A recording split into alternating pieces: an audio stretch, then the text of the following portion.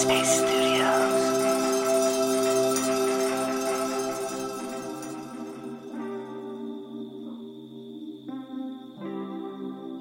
Hello there and happy Monday. I'm Rosie Acosta, a podcaster, author, and a meditation teacher here at Headspace.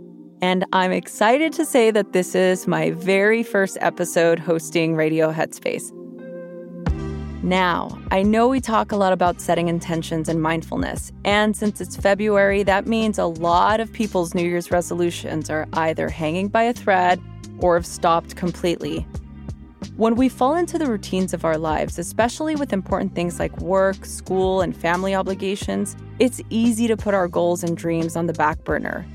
We may occasionally bring to mind ideas we want to come to fruition and have the best intentions to start tomorrow. But what if today is tomorrow?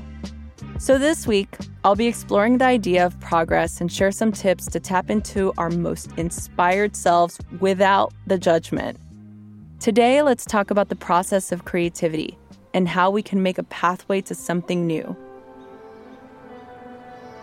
I grew up in East Los Angeles, and to me, LA will always be the most perfect expression of creativity and impermanence.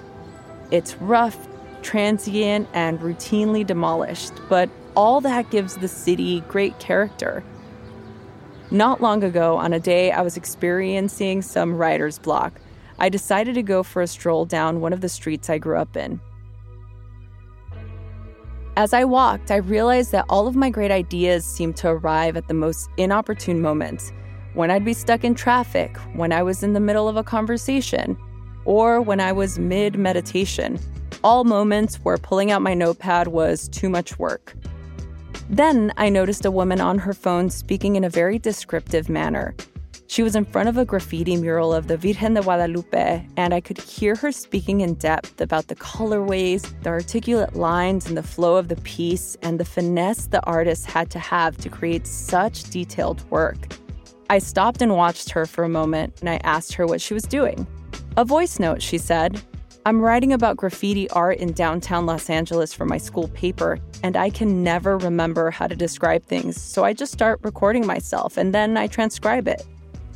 What a great idea. I had never thought about doing that, and perhaps that was a way to record any ideas I would have. For a lot of us, we can have a desire to create something and think there's only one way of getting to it. I thought that writing would require me sitting at my computer and just forcing myself to stare at a screen with the cursor just expectantly blinking at me, and I at a loss for words. But that woman on that street showed me another way. And I think that when we open ourselves up to situations like this or have the courage to follow our curiosity, we can learn something that has the ability to change our entire creative process. If you feel like you are stuck in a rut, break free from it by switching things up. Maybe it's taking a walk instead of sitting in front of your computer. Maybe it's working at a coffee shop instead of your home office. Or maybe it's talking to someone new. There are many ways to get to your goals. You just need to be open to finding another pathway. Over the course of the next few episodes, I invite you to see yourself as a blossoming rose that's in process. How will you respond to each moment of your unfolding? Will you be able to give yourself the space you need while you create something new? Will you practice patience? We are all a work in progress. This is about us meeting ourselves where we are and supporting ourselves as best we can. That's it for now. If you want to share your thoughts with me about this episode, be sure to find me on Instagram at Rosie Acosta. If you want a little more inspiration, check out Andy's course in the app on creativity.